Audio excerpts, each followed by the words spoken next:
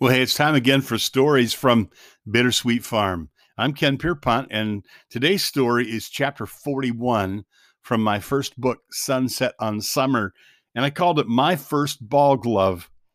Every time we pass the Meyer department store on 28th Street in Grand Rapids, I say, "That's where I got my first ball glove," and the family groans.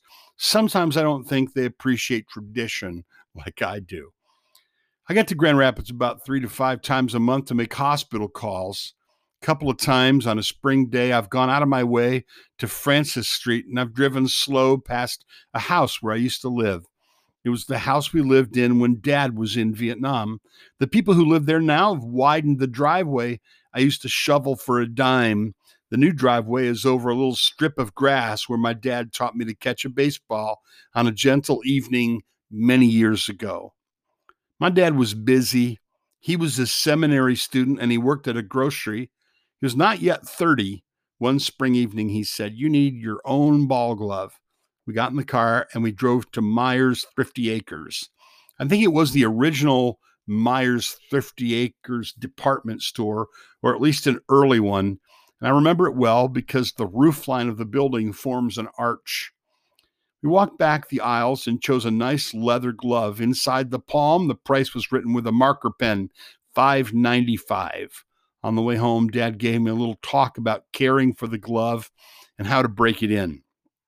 He is a frugal man and he takes good care of things. He said, "If you take good care of this ball glove," he said, "it'll last you for years. Some people have one ball glove all their life."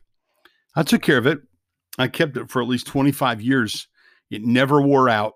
Dad never had to buy me another glove. After dinner, my mom and sister did the dishes. Dad and I went outside beside the driveway on a little strip of grass under a maple, and it was there he taught me to catch a baseball.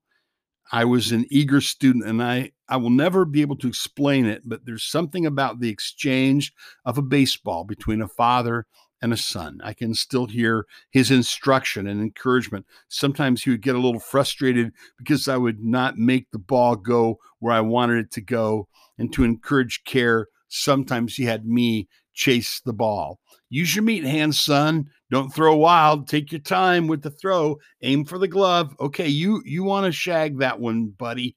Watch for cars now. There you go. Try again. Nice throw. That one was almost too hot to handle."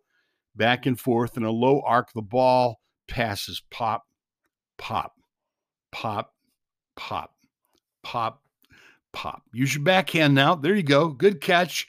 You're getting the hang. The sun got low in the sky, and when we couldn't see to throw anymore, I went in and got ready for bed. We prayed, and I put my new ball glove under my pillow.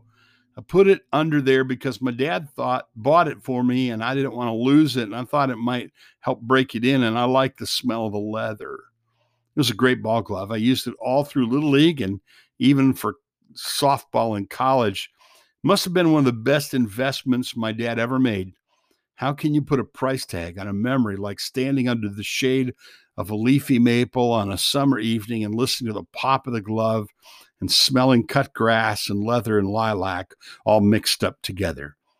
I would still have it today, but somehow it was misplaced and lost. I think it got mixed in with some clothes that were taken to the Goodwill. I like to imagine it's under some little fellow's pillow tonight, but then I have an imagination as wild as my throwing arm. Sometimes the wisest investment of time is to put down the paper and pick up your ball glove or get out your bike. And that way, maybe years from now, your child will drive down your street and her heart will be flooded with sweet memories of times you spent together. That's my story from out on Bittersweet Farm, where every day is a beautiful day and the little light in the kitchen is always on.